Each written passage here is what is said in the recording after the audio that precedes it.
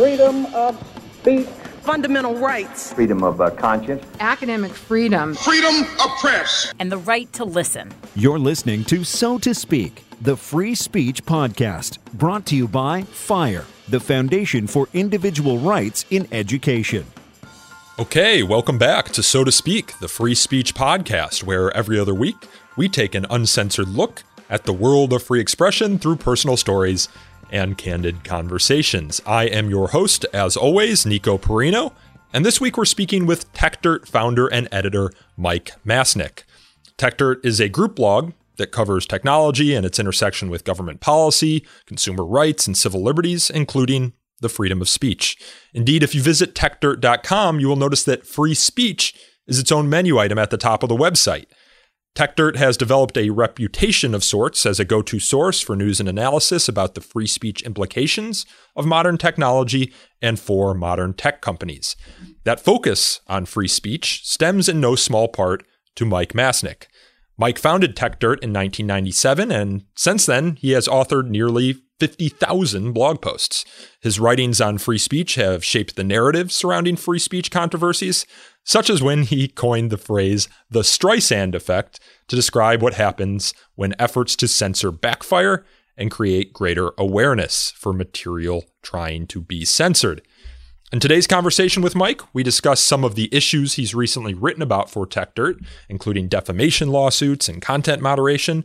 But I also ask Mike about the founding of Techdirt, the culture for free speech in Silicon Valley, the fears surrounding new technologies, and of course, the story behind the Streisand effect. Here is Techdirt founder and editor Mike Masnick. Mike Masnick, thanks for coming on the show today. Yeah, thanks for having me. I'm excited. So you founded Techdirt in 1997, is that right? Yes, it depends on your definition of founded, but sure. I started something that became Techdirt in 1997. And since then, I've seen you've written like 50,000 blog posts. Many of those are about free speech. Was free speech always a topic of conversation or a topic you wanted to cover on Techdirt? I don't know if it was always a topic. I mean, I think it was always important to me. Free speech has been something that I've been interested in for a very, very long time. Going back to, and I was reminded of this recently in high school, and I can't remember exactly which grade in high school I was. I was part of a group of folks who produced an underground newspaper, which, you know, I chuckle now in retrospect. It sounds so cheesy that we thought that was cool at the time. But my job in the very first issue of the underground newspaper was to actually explain to anyone reading it why us producing and distributing an underground newspaper at the high school was legal. And so I went on a deep exploration of early free speech cases and things like Tinker versus Des Moines and stories like that, and wrote up this whole, you know, legal analysis when I was, you know, however old, 16 years old, on free speech in high schools. And so I've always been sort of interested in the subject. Techdirt itself wasn't initially supposed to be focused on those things. It was just focused on kind of innovation and technology, obviously, and business and business models and things like that. But, you know, the more I was writing about it and the more I was interested in this stuff, these things all started to converge. I was writing a lot about intellectual property early on, and that kept sort of bumping up against free speech questions. And then a bunch of other topics would come in, and you know, writing about the internet certainly quite a bit. And there are all sorts of free speech questions that come up when you talk about the internet. And so free speech has always sort of been there, but I didn't necessarily think of it as a focus early on, but certainly within a few years, it became a pretty key topic on the site. Yeah, now if you go to techdirt.com, free speech is one of the 5 tabs at the top of the website. Yeah. Well, it's one that certainly has become a central theme, and I think really important. I think it touches on all of the other stuff that we talk about. And you know, I've explained this before to people that I think that, you know, what really drives me at a core is sort of interest in innovation, but I actually think free speech and innovation tie together, and they're really, really important, and that you don't get the same kinds of innovation without free speech as you do with, and they sort of go together in the other way too, where I think innovation helps create opportunities for there to be more expression and more speech as well. Well, you'd think in Silicon Valley, where innovation is so important, that you'd also have strong support for free speech principles. Is that something you find? Because those of us who live on the East Coast, we think of Silicon Valley as being maybe more progressive than Middle America or the East Coast, and consonant with that is, the progressive or skepticism of free speech that we've seen on display recently, especially on college campuses. Yeah, I don't know if I would say that's true. I mean, I you're talking about many millions of people, and so obviously lots of people have very different viewpoints and different stances on things.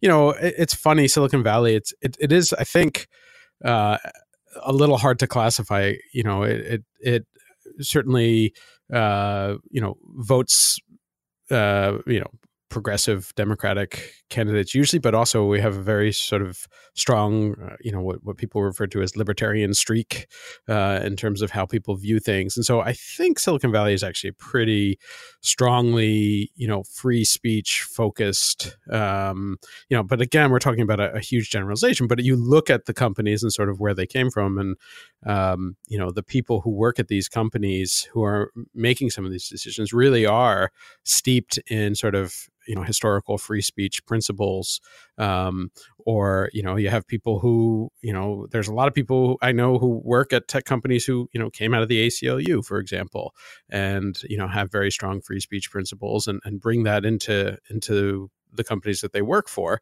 And so, I mean, the now it's sort of joked about, but the line that, Twitter is the free speech wing of the free speech party, I was just going to bring that up. That's a very real feeling out here. And I think a lot of people do believe very strongly in free speech from, just as a concept. Yeah. Well, I think one of the things that they see is the issues that Twitter and Facebook and YouTube have had with content moderation and choosing what is allowed and what is not allowed on the platform. And the focus is on what is not allowed on the platform, which is characterized as a form of censorship. And I guess you could probably describe it that way. But that you see it in that case as being kind of in opposition to general free speech principles. And on the one hand, they are platforms and they have the editorial right to allow whatever they want to allow on their platform. But then you have lawmakers on Capitol Hill who are lambasting the Twitter CEO for what they perceive as conservative bias. Right. So I think that's the kind of the conception that people in popular America have. Yeah, well, I think it's a lot trickier and a lot more nuanced than that, and I think that's part of the problem, right? So you do have different competing interests here, and certainly, like if we're talking about free speech, the platforms themselves have free speech rights in terms of determining who they allow on their platforms and not their private platforms. Just like you at TechDirt can allow whoever you want to write for TechDirt. Exactly. To write for TechDirt and can not publish whatever you don't want to publish. Right, and so you have choices about that, and normally we support that kind of free speech as well. Where it becomes tricky, and I certainly early on, came at a lot of this from the perspective of, this platform should take a totally hands-off approach. But even the more that I've thought about and have these conversations, you begin to realize that is a lot trickier of an equation than people seem to think it is. If you haven't managed any sort of community, frankly, you begin to realize, like, if you have a totally open site and a totally open community, what happens? It very, very quickly gets filled up with spam and all sorts of other junk, right? And so, like, one of the first things, on TechDirt itself, like, we have a commenting system, and, early on my stance was, well, we should never delete any comment no matter what. And then, of course, you start getting all this comment spam. You're like, oh, wait, okay. That's not really good. That's not good for the community. It's not what anyone wants to see. So we can probably delete that. And then you're like, okay, well, now I actually do feel that content moderation is okay. So now I suddenly have to draw lines in terms of, well, what is okay and what is not okay. And then you suddenly open up a huge host of very difficult questions. And so it is a really, really tricky issue. And it's, what's interesting and what I think is missed by a lot of people who don't interact with the people at these companies who are trying to make all of these calls is it is kind of amazing how many of them come from this sort of very strong pro free speech background. And in fact, I'm not going to name who, but someone at one of these companies recently commented to me something to the effect of, what a lot of people don't realize is they're criticizing all these companies and their content moderation decisions is how many of the lawyers and policy people at these companies who are making these decisions were people who, otherwise speaking, probably would have gone to work for the ACLU or EFF or some other organization that is strongly pro-free speech. And they are at these companies really trying to come up with policies and plans that are protective of free expression as much as possible, with the recognition that, no matter what you do, there are trade-offs. Do you allow all sorts of spam or not? And then once you've said that, do you allow people to be harassed and threatened? Well, then you have to start dealing with that. And so there are all of these things, and so many of the cases are a lot more gray than black and white. And it's easy to sort of pick out one or two cases and say, well, I would have decided differently. But it's hard. It's much harder in practice. And just as an example of that, we did this event that we ran in Washington, D.C. last year at a conference on content moderation. And the event was we basically turned the entire audience into content moderators. And we sort of had a fictional social network and a whole bunch of examples of flagged content and made up terms of service in terms of like, this content was flagged and someone said it violates this particular rule. And it was, lightly fictionalized, and some of the examples were based loosely on real life examples. And we asked the audience, what would you do about this content if you were a content moderator? And we gave people 4 choices. So one was just do nothing, leave it up. One was take it down. One was put some sort of flag on it. So basically like, a warning sign, this might be adult material or whatever, some sort of flag that would indicate to readers they could still see it, but there's some sort of warning sign associated with it. And then the last one was escalate, which is basically, this is above my pay level. This is too difficult to determine. And we went through 8 different examples. And what was amazing was out of an audience of about 100 people took part in the system. We just had them vote on their mobile phones. Was that with every single example, at least someone in the audience chose each of the 4 different options. And so, it really highlighted, to me at least, and hopefully to people in the audience, like, these are not easy decisions. There's no clear answer, even in cases where some people think this is obviously, of course you should leave this content up, and of course you should always allow this, or of course you should take this down. There's always someone who disagrees. And it sort of highlights how difficult that question is. And again, I am coming at this from a, I am a true believer in free speech, First Amendment principles, and supporting as much expression as possible. And I believe strongly in these ideas of free speech and the market of ideas. And if someone is spouting something stupid, the best way to deal with it is more speech and things like that. But I also recognize that there are real challenges to managing content on a platform and keeping that platform, viable as a platform for people to use. And so it creates really, really difficult choices. And so I know the sort of public perception that's out there, but I think it's important to sort of push back a little bit on the idea that these companies are out there censoring people. I think they're making very difficult decisions, often trying to think through all the options. I think they could do a lot better job with transparency about how they're making these decisions. I think they could do a lot better job of having a clear due process and appeals process for how this stuff works. I think they could do a much better job of clarifying what the rules are in situations in which there may be problems. But contrary to the belief that's out there, these are not people who are going to work and saying, who can we censor today? I think it's very much the reverse of that. Well, I think they're going to work and trying to run a business. This isn't the town square. This isn't run by the government. I remember when MySpace first came out, and I was, kind of taken aback, maybe not taken aback because there was nothing to compare it to, but I was amazed by how much you could manipulate your profile. on MySpace. Like if you knew a little bit of HTML, you could make the background black. You could put a strobe light in there if you want. You could have memes up and down, and it would take a minute to load the entire page. And for me, after a while, it just seemed to get annoying, and I didn't really want to use the platform anymore. Right. And now, on the one hand, MySpace gave us a lot of freedom, but on the other hand, that amount of freedom kind of turned me off from this community, from this platform. And I just think about now, what if free speech, or what if Facebook allowed for First Amendment free speech protections on its platform, and you could post pornography on the platform, or we know what the Supreme Court says about crush videos, right? For example, I don't know that I would want to go to Facebook every day. So when you manage something, you have to take the trade-offs more seriously than you do if you're just Monday morning quarterbacking. And anyone who's ever run a business or run a department or had employees or needed to create a viable business or organization kind of knows how difficult those trade-offs can be.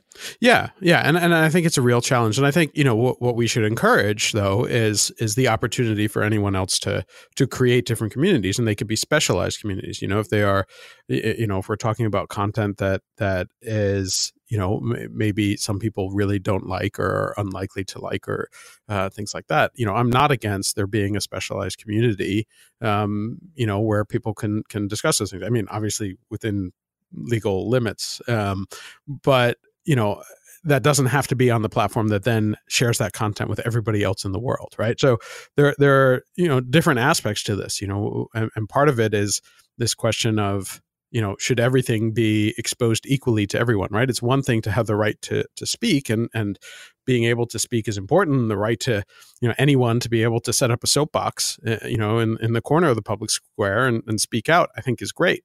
But that doesn't mean everyone should be forced to stand next to the soapbox and listen to someone with a bunch of crazy ideas, right? I mean, if you want to be able to walk away from them, you should be able to walk away from them. And the way social media is set up these days, it's sometimes tricky to actually do that. And so that's part of what plays into this as well. Yeah, well, I think one of the issues that places like Facebook and Twitter have is that on the one hand, they're saying they aren't the town square, but then in reaction to some of the meddling from foreign actors that we've seen, they're kind of recognizing that they are, and they have a lot of power in the political discourse and are implementing policies that are reflective of this new view of themselves as the town square. So it becomes harder to make that we're not a town square, we're not the megaphone for democracy argument that you would like to make if you are moderating content when you kind of need that justification to do what they're doing in police. Sure. I mean, I mean, it's something totally different, right? It's something totally new, right? I mean, so I think it's tough to make the comparison and say they are a town square and they're not, because they both are and are not, right? It's something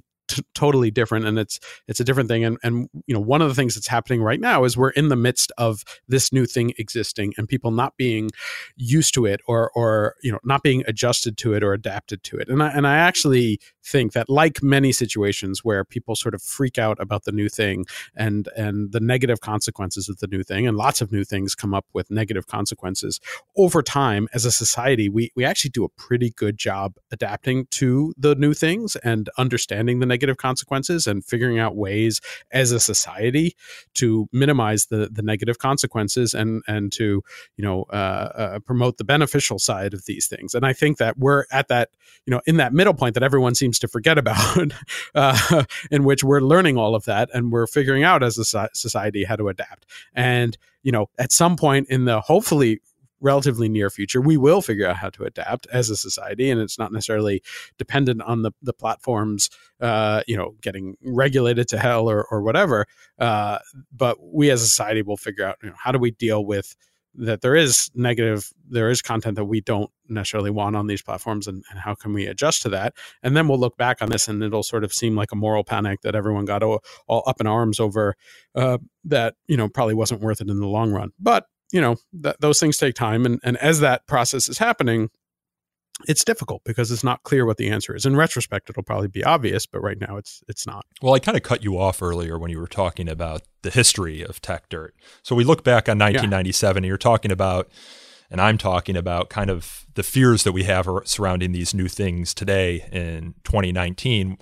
back when you started Techdirt in 97, what were the new things then? And did you have, were there like similar fears or different fears that existed back then that kind of went by the wayside as these technologies progressed?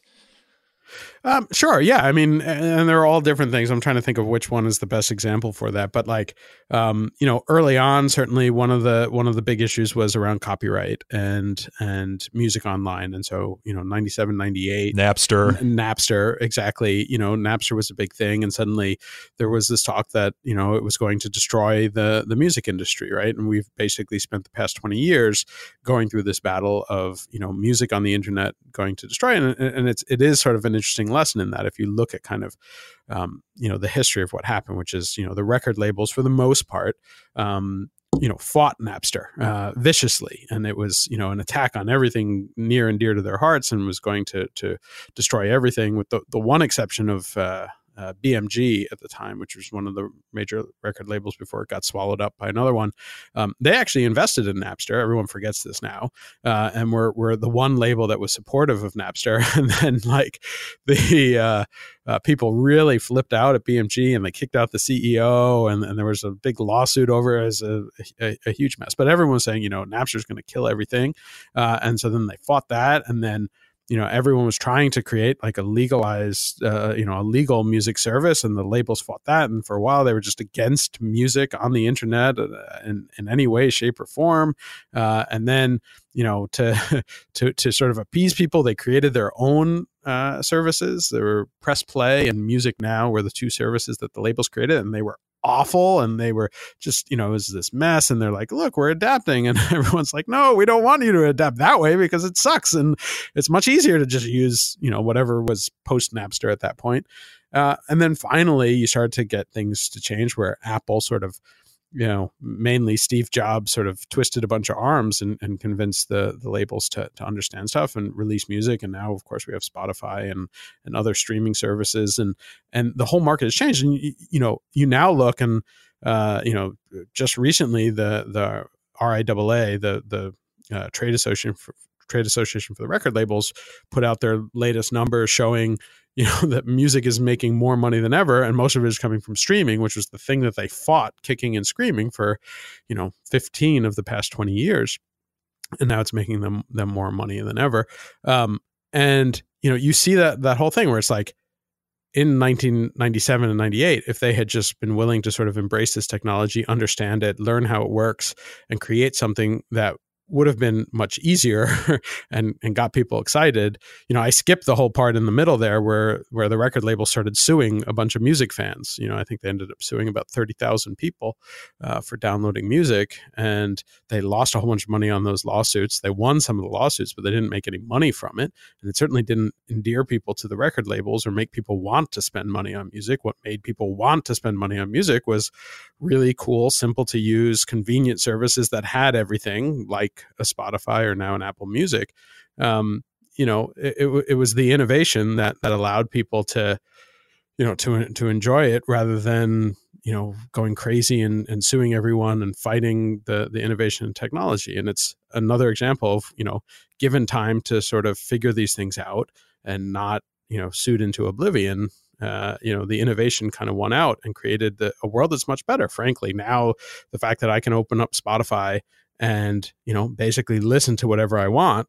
I might have some nostalgic regret for not being able to go to a record store and search through, the different stacks to find that one CD I've been dying for, and couldn't find anywhere else, which, has sort of a fun element to it. But it's, from a general perspective, the ability to open up an app and pull up whatever song I want that's ever been created in the world, for the most part, like that is pretty amazing and is a great experience overall. And so, the more that we allow the innovation to occur, the more we create these amazing situations. But, one thing that we see is that innovation upsets a lot of apple carts, and a lot of people get upset and people freak out, and they come up with all sorts of stories about how the industry is going to die, or this is going to create all sorts of other problems. And everyone focuses on the negative and the negative consequences of this innovation, and they fail to recognize the potential opportunities and new things that might result from it. Well, I recall in the 90s, there was just kind of a general debate about the internet too, with the passage of the Communications Decency Act. Yeah. And I was listening to a speech that Nadine Strawson, who was the former president of the ACLU in the 90s, was giving. She was giving it at the Newseum. And she was telling us about how hard it was to fight for internet freedom in the 90s when you had Time magazine on July 3rd of 1995, for example, on its cover. And people today kind of forget that Time magazine. But Time magazine had this huge cultural draw and pull, and it was very influential. And on this particular cover, and if you just kind of Google Time magazine 1995 cyber porn, they had on the cover a child, kind of a shadowy child, a light overhead. His hands are on a keyboard and he's looking out at you like he's looking at the computer screen. And the cover reads cyber porn exclusive. A new study shows how pervasive and wild it really is. Can we protect our kids and free speech?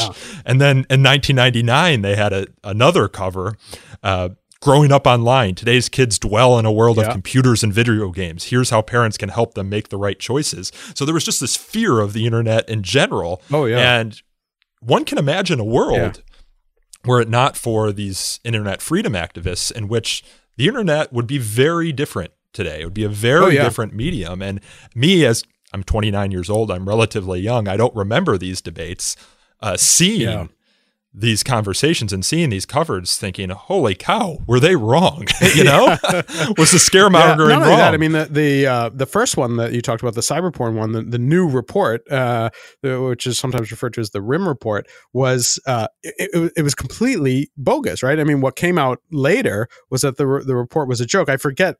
There were all sorts of problems with the methodology. It was not a peer-reviewed report. It was just this.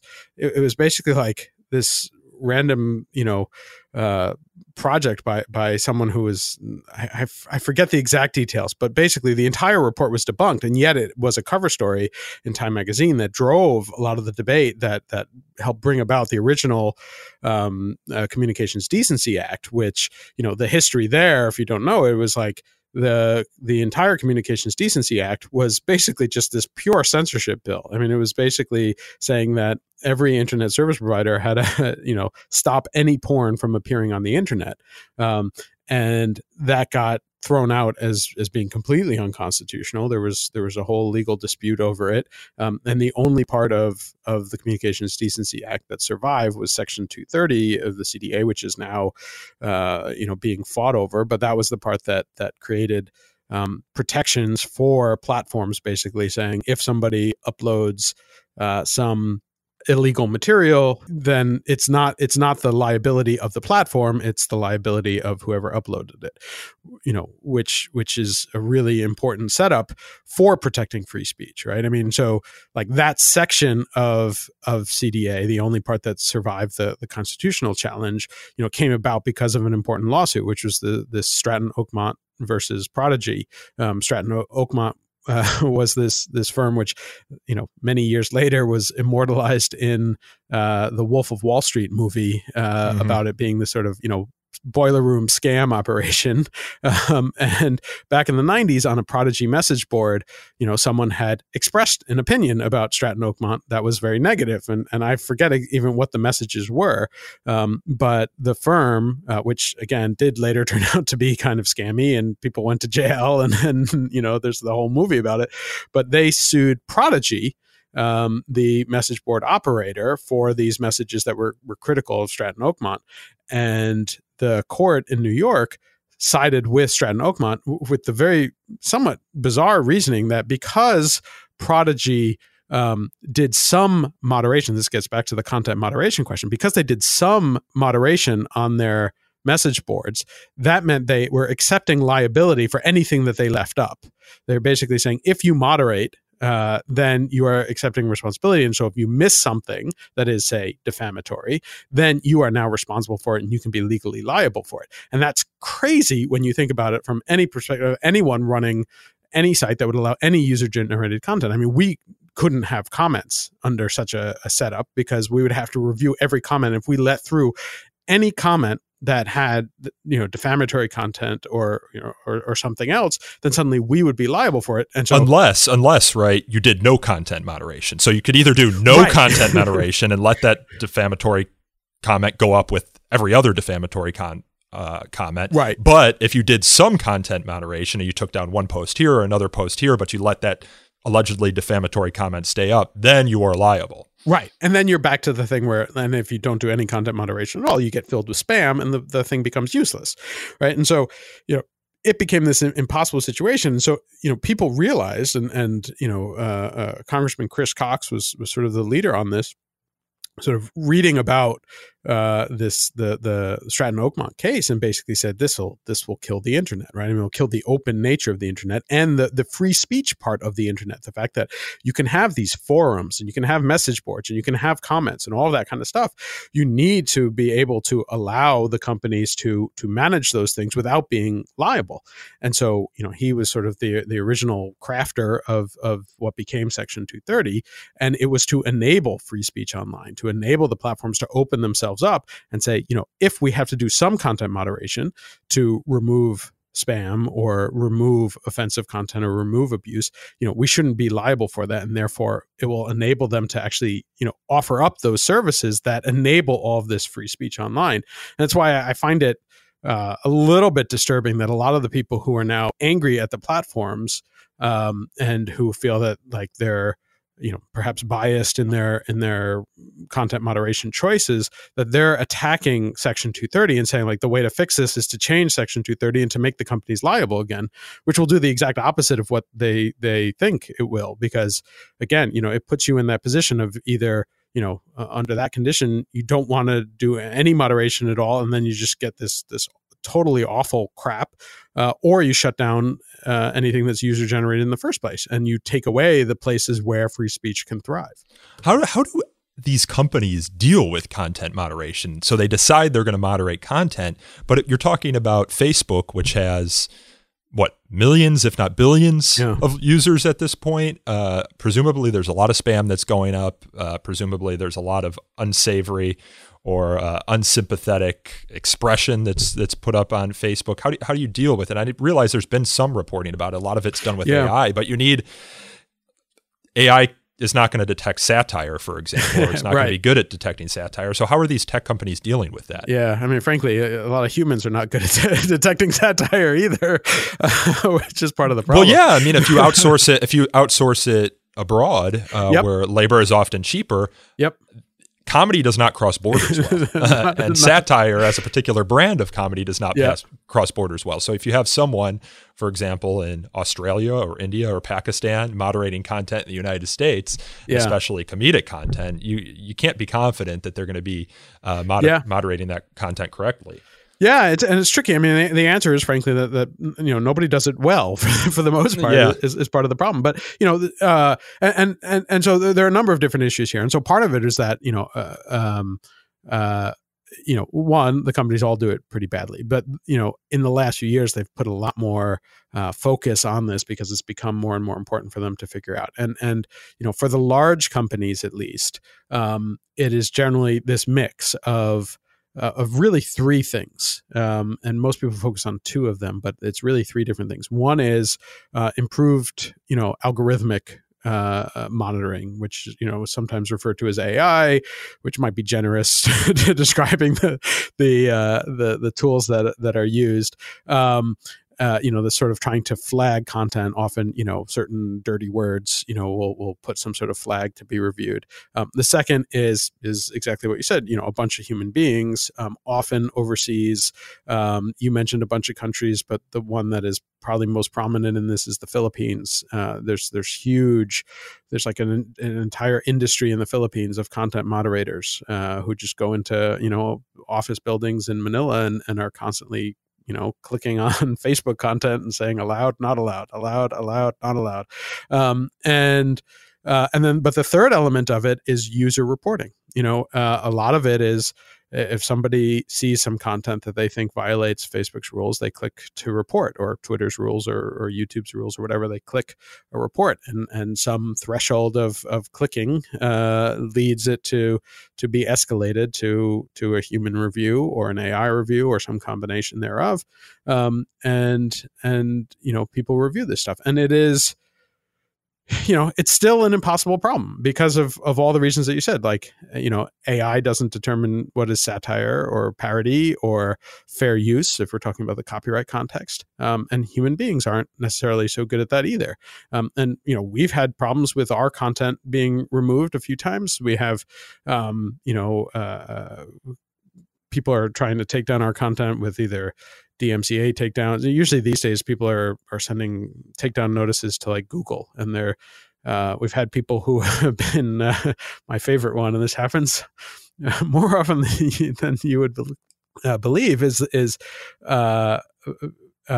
people who were criminally convicted, often in Europe, who then use some of the laws in Europe to try and remove our articles from Google search, so that people search on their name. The fact that they were convicted of a crime no longer shows up in Google. And what's the vehicle for that? The right to be forgotten? Yeah, it was originally, there was a ruling about this concept of the right to be forgotten, and then it was sort of made more official in the GDPR, which is the General Data Protection Regulation in Europe, which went into effect last May of 2018. And again, like, there are ideas here that make sense, and again, it was sort of a response to big companies not necessarily doing a very good job of respecting people's privacy and how your data was used, right? And so that is potentially a problem, and you can see why people are annoyed by that. But the rules that Europe set in place were, well-meaning, and people were thinking, like, how can we, give more control to end users of their data, which is something I support and I think is good. But it included this right to be forgotten, and the concept, again, like, from a 10,000 foot view, it sounds like it makes sense. So it says, like, if there's a company that has private data on you, you are allowed to request access to that data to see what data they hold on you, and you can request that they forget it. And in the setup of, say, a data broker that is collecting all sorts of information about you, you can understand why that might make sense. You don't want some company that has collected all different things about, like, all of your historical purchases, and they're building a profile on you. You want to be able to allow individuals maybe, to go in and say, I don't want you to make this profile of me that's creepy and scary, and so I want to be able to ask you to delete it. But it's been interpreted in a way that includes, like, the data that Google collects on you in order to return results about you on a search.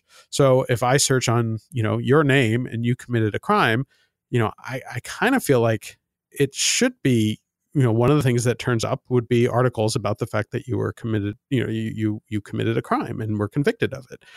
That feels like supportive of free speech. But under the GDPR, it's sort of been determined that, there is, like, this sort of newsworthy relevance exception, but is not very clear and not well enforced. And to avoid facing huge fines, it appears that Google is pretty quick to remove things. We have one case where we had written about someone using this process to get an article from the New York Times removed about the fact that he was convicted of a crime. And then we wrote about that, and then that person appears to have sent a right to be forgotten request to Google to remove our article about that. And then we wrote another article that didn't even mention the guy's crime, because we could say, okay, if you argue, and I find this silly, but if you argue that, the guy did his time, the fact that he committed a crime 12, 15 years ago, that should be forgotten. Like, our article about the fact that he's using this GDPR process to delete an article about his crime, that's something new. That's something that's newsworthy. That should be allowed. But no, like, Google took that out of the index also.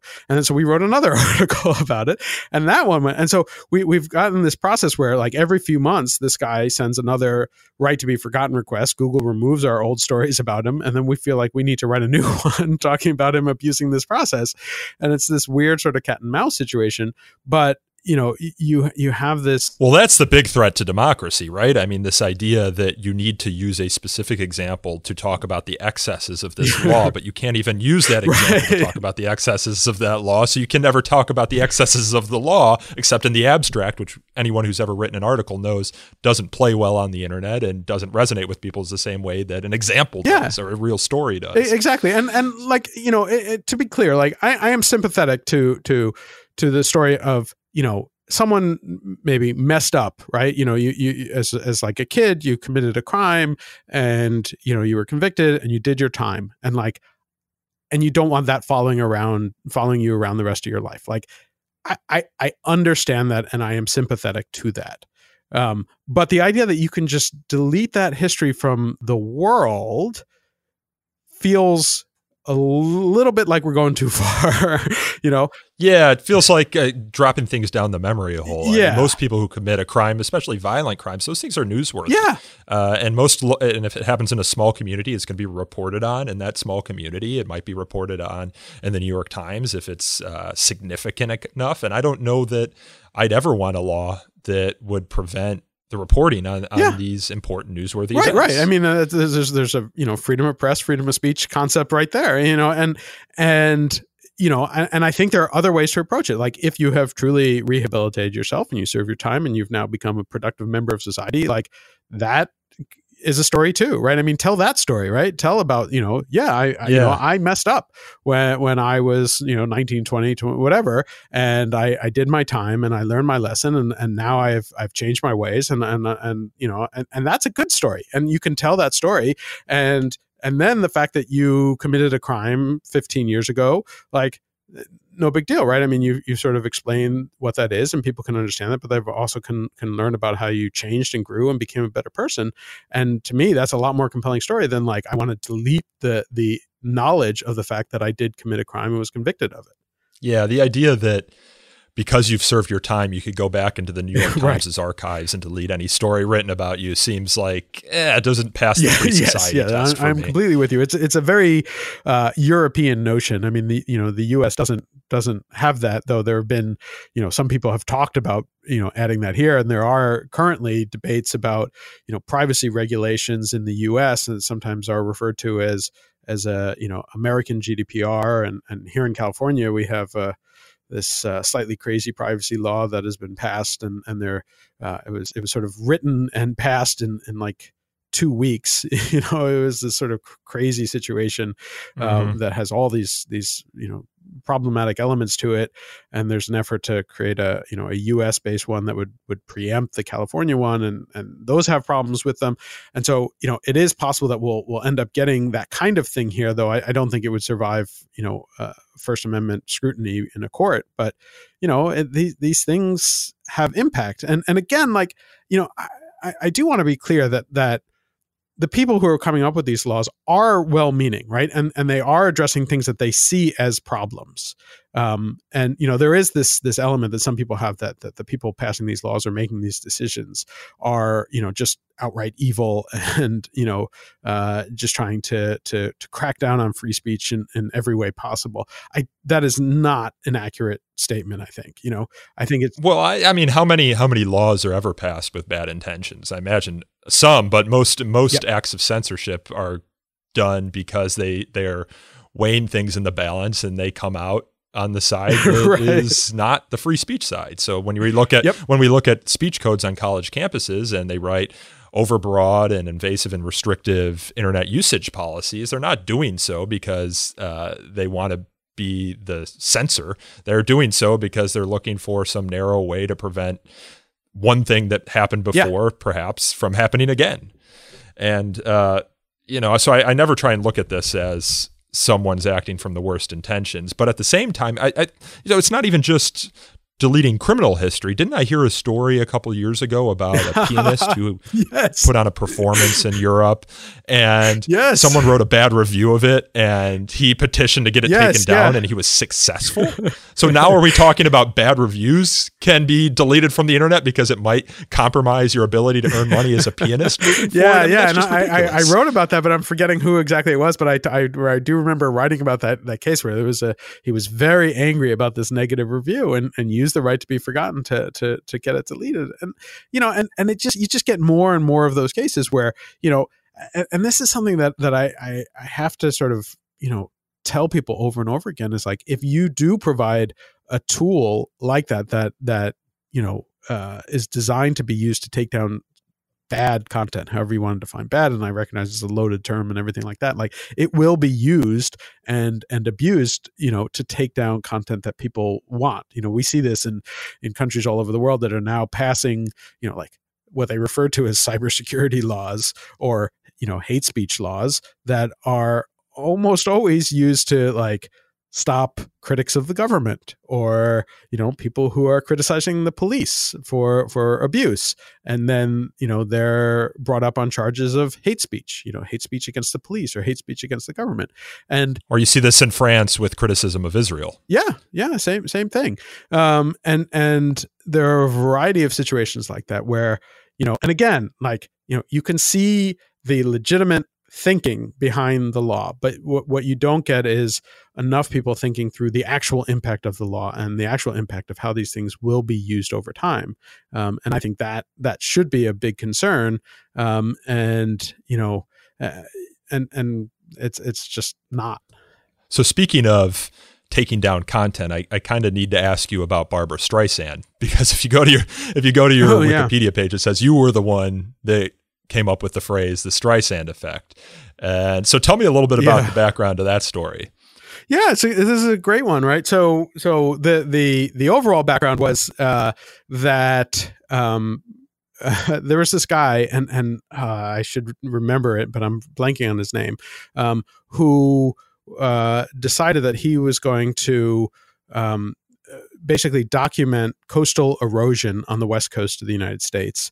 And he had rented or borrowed a helicopter or something and basically flew up and down the entire west coast of the United States and was taking photographs and wanted to photograph literally the entire coast from, the southern part of California up to the northern part of Washington, and then put them all online. And you could go along, and this is in the early 2000s, I want to say, I forget the exact date, and still very early on in the web history. It was not a particularly user-friendly website. It was not like anything that you would see today. It was just sort of static images, and it was sort of difficult to go from one to the next and everything like that. But you could see the entire, this is the days before satellite imagery was easy to access. You didn't have Google Earth, and and all that kind of stuff. And his idea was every few years he would go back and do it again, and you could see how the coast would change. All that's great.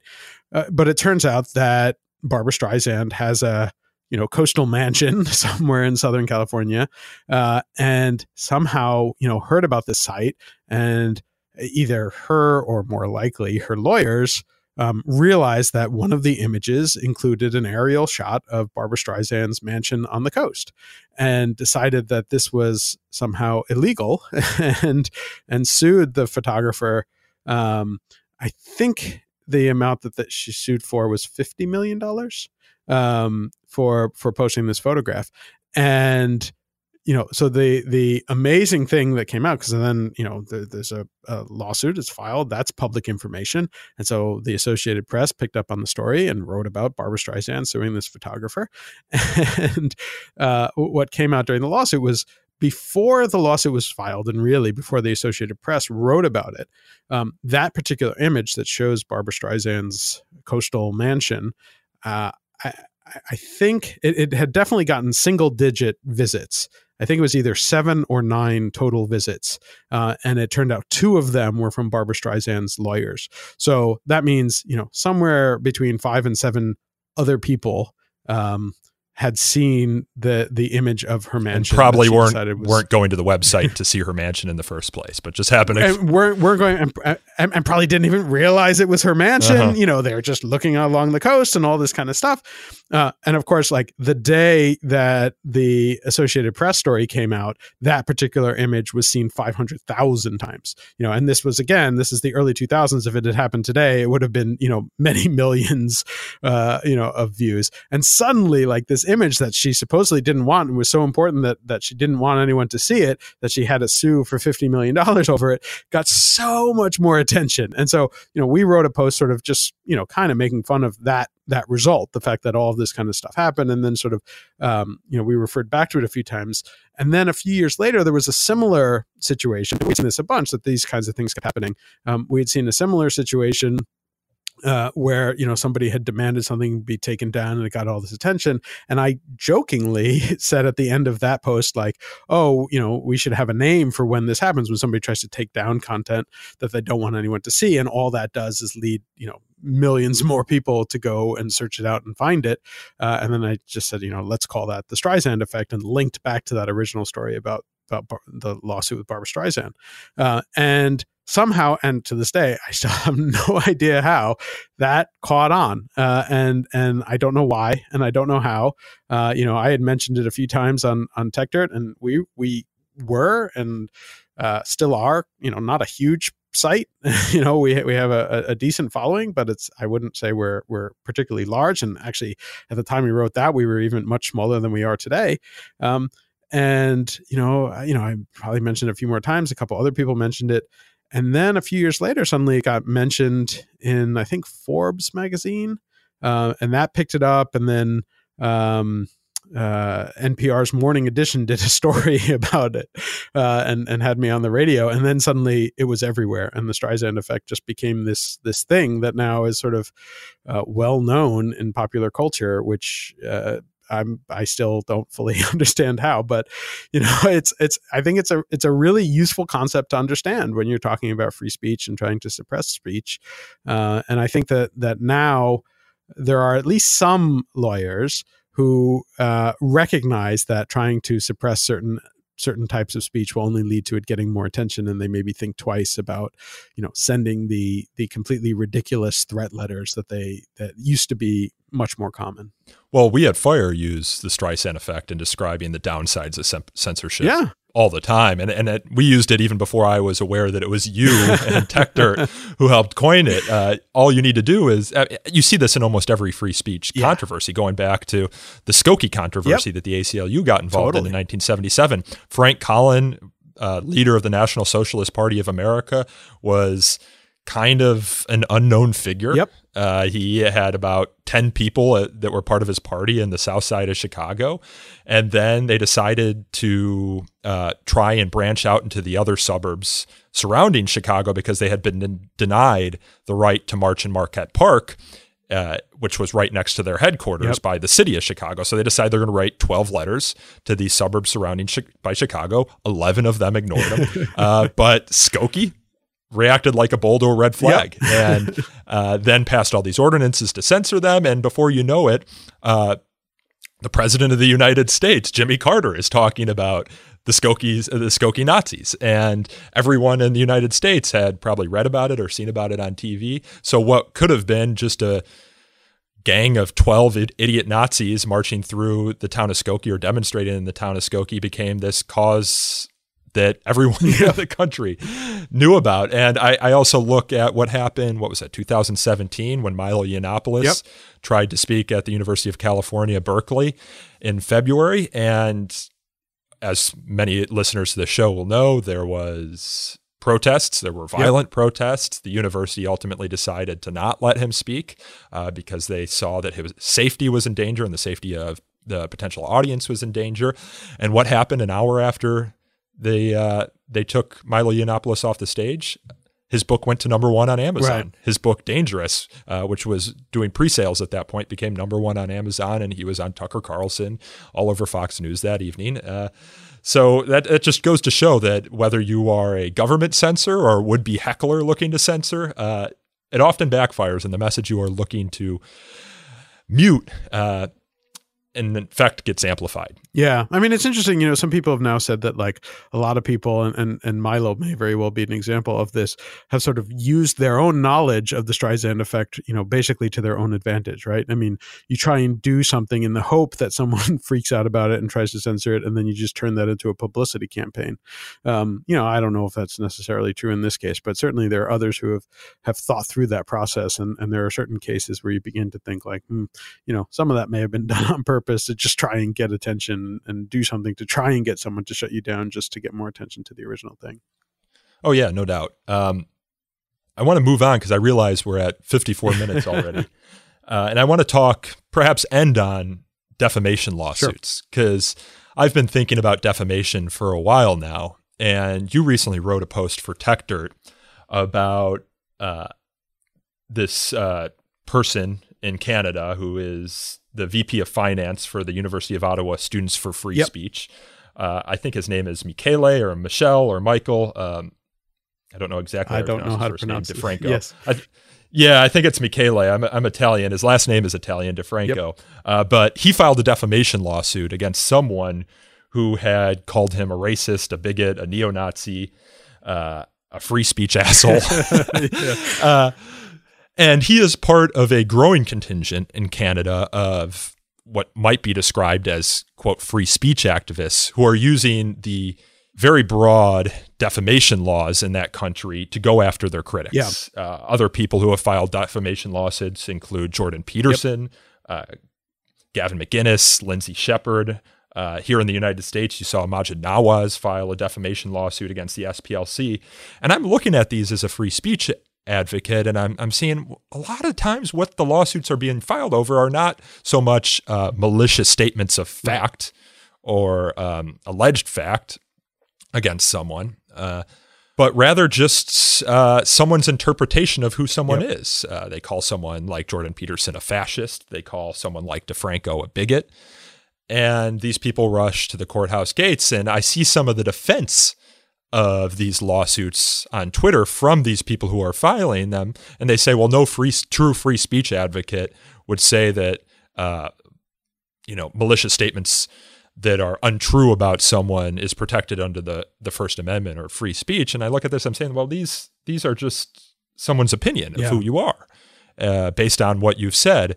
And actually, there's a large contingent of free speech activists in the United States, both now and historically, who have looked at these lawsuits askance and seen that they do, in net, more harm to the cause of free speech and free press than they do to the cause that the people filing them seek to defend, which is that false information about people of fact won't get spread. I think of Justice Hugo Black, who was on the Supreme Court, who did not believe in defamation law. Nat Hentoff, one of the staunchest free speech defenders of the last 100 years, did a debate in the 90s in which he argued against defamation law. And you see a number of publications that while these lawsuits have no chance of winning in the United States, the mere filing of them has bankrupted these organizations. Or you get a scary lawyer letter from someone with a lot of money who could just continue to litigate the lawsuit that they have no chance of winning for years. You still have to pay your attorney's fees in defending them. And this has generated, of course, laws that help protect against that, including the anti-SLAPP lawsuits, the strategic lawsuits against public participation lawsuits. And so this is kind of a long way of me saying that Mr. DeFranco in Canada isn't really on the side of free speech as some free speech activists might be concerned. So I wanted to get your general take on those issues and where you think they stand on the free speech spectrum. No, I think your description is very accurate, and it's either ironic and funny or sad and depressing, and maybe both of those things, that people who claim to be supportive of free speech end up suing for defamation over speech that is clearly opinions. I am a very, very strong believer in better anti-SLAPP laws. And so for people who aren't familiar with how anti-SLAPP laws work, I mean, they're basically, laws that were originally put in place in response to similar lawsuits that were often done by large developers who were building up buildings or malls or whatever, and people were protesting, and the developers would just sue for defamation over things they knew they couldn't win, but just because, exactly as you said, they knew that the lawsuit alone was enough to silence people and make them cave because it's just so expensive and would bankrupt anyone. So anti-SLAPP laws were put in place in basically right now about half the states in the U.S. Have anti-SLAPP laws that, with varying degrees of, structure allow people to get those cases dismissed very early on, and in the best of cases, also allow you to recover to recover the legal fees, which is an important part of anti-SLAPP laws to discourage these kinds of bogus lawsuits. I think that there can be places for defamation law, though I'm increasingly of the opinion that they should be very, very limited in their ability, just because it is a process that is abused so much and really designed to stifle people's free speech and to just drag people down through legal process. That I think that we live in an age where, when we do have the internet and the ability for more and more people to speak out and give the other side of the story and to counter questionable things. If you don't like someone referring to you as a member of the alt-right or calling you a free speech asshole, whatever that means. Well, the crazy thing I should note in the DeFranco case that you mentioned, he didn't even call him directly a free speech asshole. He had put out a tweet that said, just referring generally to free speech assholes, plural, and linking to a story that included DeFranco in it. So, I mean, it's even more ridiculous than directly calling him a free speech asshole. But like someone calling you an asshole, that is classic free speech. That is someone's opinion, right? You're not going to go to court and define, in concrete factual terms, who is an asshole and who is not, and how do you define that? And one of the classic elements of what is not allowed in a defamation lawsuit is something that cannot be proven true or false. How do you prove that someone is or is not an asshole? I mean, you can have some people, on the stand, and I'm sure, that guy's parents and grandparents would get on the stand and say, no, my child or grandchild is not an asshole. But then you can have anyone else get on the stand and say, no, he's totally an asshole. He cut off in traffic one time. It's such a ridiculous concept of even having to go to court to fight these things. If you're in that situation where someone is saying stuff that you disagree with and that is rude or obnoxious about you, like, respond. Like, you have the ability to say, like, no, you're misinterpreting these things. If I'm, hanging out with these people that you don't like, well, you explain why it is that you're associating with those people, and you give your reasons, and then everyone has the right to their own opinions on whether or not they agree with you or believe you, or if they think you're an asshole or they don't think you're an asshole. Like, that's the nature of open discourse. And the fact that a lot of those people, I mean, in DeFranco's case, the fact that he is, VP of this Students for Free Speech organization is, to me, incredibly hypocritical. It's a situation where, if you really believe in free speech, that has to include people saying negative stuff about you. Right. And it happens, and it's not fun. And I don't like it when people, attack me and my character and say things about me that I don't think is accurate or is based on, misleading take on things. But like, that's going to happen. Not everybody's going to like me. And in fact, a lot of people dislike me. I take strong opinions on a lot of different things, and I recognize that that's going to get people upset. I don't want people upset, and I try and explain myself as carefully as possible. And if somebody's really upset, if I think it's reasonable to do so, I'll try and explain my position better. But that's a case where, more speech tends to be the answer to speech that we don't like. And I'm not going to convince everyone, and some people are still going to be mad. But the fact that you then, are using the fact that you're upset about this stuff to go to court, which is just an incredibly hellish process. And I can't comment more than just making this point on this, but like, I am still in the midst of being sued for defamation myself, and have been dealing with a lawsuit for over 2 years at this point. And it is just an incredible, resource intensive, both in terms of money and time, and and also just energy and mental process of having to deal with, being sued and having to go to court. And it does so much damage, just to people for expressing their opinions on things.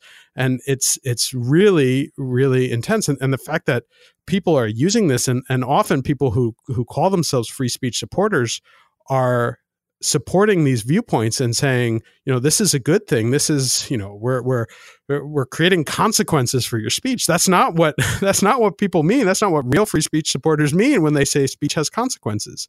If the consequence is, a questionable lawsuit that is creating all sorts of problems for people just for speaking, and really creating massive chilling effects and silencing people for speaking their opinions, that is not free speech supportive. That is the exact opposite of that. Yeah, and I won't ask you to comment on it because it's active litigation, but for our listeners who are trying to get an idea of what you were talking about or what you've been going through in the past couple of years, there's someone out there who claims that they invented email, and you all at Tech Dirt have written about that and commented on it. And this alleged inventor of email has not responded kindly to that. But the whole story is online if any of our listeners want to check that out. Yeah, I mean, this whole use of defamation law is very short-sighted. So I look to Jordan Peterson, who doesn't like being called a racist or a fascist, whatever he was called. He often uses the phrase neo-Marxist extremist or neo-Marxist ideologue to describe his critics. And now some of them might self-describe as neo-Marxist, but in most cases, Jordan Peterson is using that as a pejorative. And someone who doesn't self-identify as a neo-Marxist ideologue might take offense at that, say it's not true, and use the same defamation laws that Jordan Peterson is using to file a lawsuit against him and embroil him in legal battles for nothing more than what is in effect editorializing on someone's views. You might not like them, but so what? That's what you get in living in democracy. So I'm very skeptical of the use of defamation law as a vehicle to shut up your critics and, quote, get the truth out.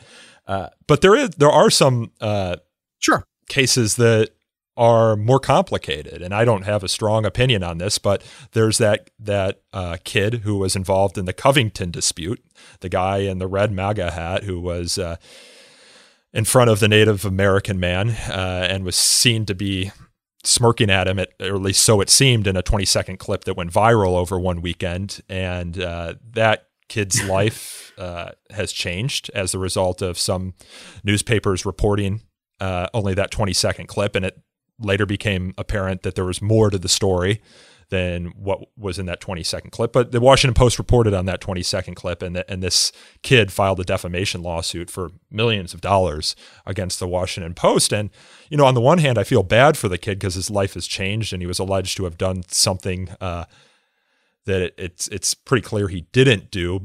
He underwent trial by internet, which is never a fun thing. But at the same time, it was a newsworthy story. It was something that people were talking about on the internet, and the Washington Post was reporting on this newsworthy story. Now, you might say good journalism should have demanded that they find the full video clip of what happened over the course of an hour there on the steps of the Lincoln Memorial. But we live in a 24-hour news cycle, and people are going to the Washington Post to find information 10 seconds, if not 10 minutes after something happened. So you as an editor have to weigh those things. It's, well, do we talk about what the internet's talking about and assume that the internet is right, or do we wait 24 hours until we can find that longer video and get more context to the story? I mean, there are serious consequences there for both the Washington Post and how we depend on it as a news reporting outlet, but also for the person that's being reported on, the student who looks to have done a very stupid thing in a short 20-second clip, but when you expand it out over the course of an hour, it's less so. Yeah, I mean, so, there are tough situations. It gets tough. I think that the lawsuit that he's filed against the Washington Post has no chance and is going to be dismissed. But I don't either. And it becomes this sort of tricky situation. You look at the specifics of that particular lawsuit, even if you think that the description that originally went around about that young man and everything was inaccurate, which is probably mostly true, though. There's one of these things where a lot of it is in the well, in that moment he could have been mocking the man. I mean, no one knows what was in his head, and that's an interpretation. And do we really want to prevent news outlets from exercising their editorial judgment and interpreting that moment? I mean, does every interpretation of the news have to happen over the full context of time? I'm not so sure it does. Right. And I mean, that's an impossible requirement, first of all. It's like the idea that everyone could figure out everything and understand it all is an impossible requirement. And the other thing is that, you look at exactly what happened in this case, and you could say certainly like the initial descriptions and attacks on his character, whether valid or not, completely did change his life. He was effectively an unknown person, and then became a very known person in a very short amount of time. And a lot of that coverage was critical and negative, and that could influence someone. But everything that happened after it sort of shows why defamation law is not necessarily the best tool for this, right? You had that full video come out, and you had, like 16 different viewpoints, because these days everyone is filming everything. And so all of those different viewpoints came out, and there were all of these discussions, and a whole bunch of people who initially said one thing said, wait a second, within about 24 hours, people were saying, oh, I may have been too hasty on this. And there was a big, wide discussion, and it opened up, more discussion and more conversation and more people thinking about these things. And, maybe people were too quick to judge. And that's actually a really good lesson, the lesson that we should encourage people to recognize. Like, sometimes you are too quick to judge. Everyone does that sometimes. And so, but we got that discussion and introspection, and anyone looking at it, now recognizes, they may still have an opinion. They may still think that the kid was being a jerk, and that's a valid opinion to have. Or people could say that everyone else misrepresented the situation. The kid is vindicated, and that's a valid opinion to have. But the internet sort of took care of the situation, right? The supposed harm on him, was minimized within a few days in terms of the ability of other people to present the other side, and for him to speak out and present his opinions, and for everyone else to opine on it.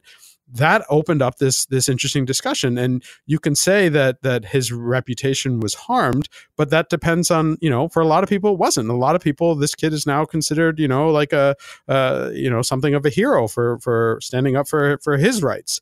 And so, that's the kind of thing that I think we should encourage. The fact that, different people can express their side of their side of view. And it's one of the things that the internet has made especially powerful. Historically, if a major newspaper like the Washington Post presented one side of the story, and you were a high school kid that nobody knew of, your side of the story would never have gotten out historically. But now, because you have all of these other sources, and you have the ability for the kid to go direct and express his opinion, or to go to other media outlets, or to use social media or whatever, his side of the story got out very quickly, and then everyone can kind of weigh the different things and come to their own opinion. And that's what's powerful and good about the internet.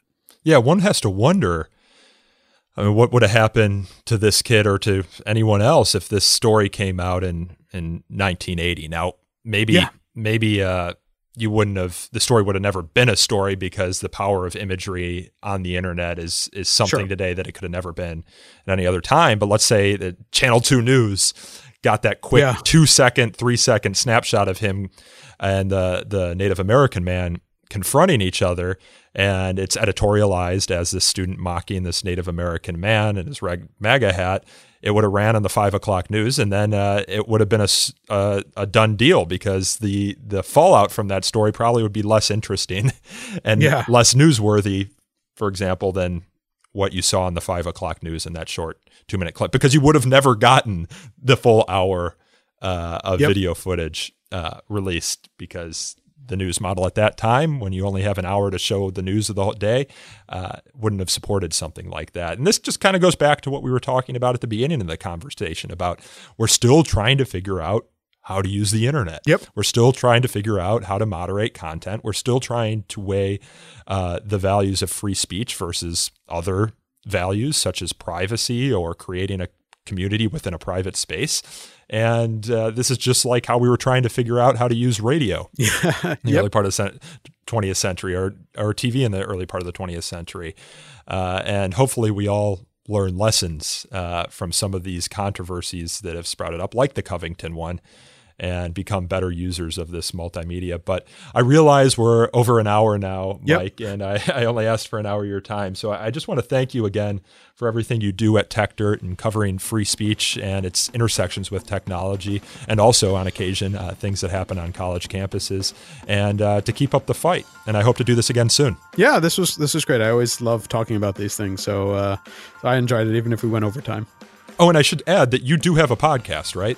Yes, we do. We have the TechDirt podcast, and we talk about all different topics. Sometimes we'll do free speech stuff. Sometimes it's basically whatever interesting thing I want to go deep on that particular week, we discuss. All right. Well, I encourage people to check that out. And Mike, until next time, thanks for coming on the show. Yeah, thanks for having me. That was my conversation with TechDirt founder and editor Mike Masnick. It was recorded remotely over the internet on March 11th. You can check out Mike's work by visiting techdirt.com. That is TECHDIRT.com. He's also an entertaining and informative Twitter follow. His handle is mmasnick. That is at MMASNICK. This conversation was hosted, produced, and recorded by me, Nico Perino, and edited by Aaron Reese. To learn more about So to Speak, you can follow us on Twitter at twitter.com/freespeechtalk, or like us on Facebook at facebook.com/So to Speak podcast. You can also email us feedback at sotospeak@thefire.org, or call in a question for a future show at 215-315-0100. If you enjoyed this episode, as always, please leave us a review on Apple Podcasts or Google Play. Reviews help us attract new listeners to the show. And until next time, thanks again for listening.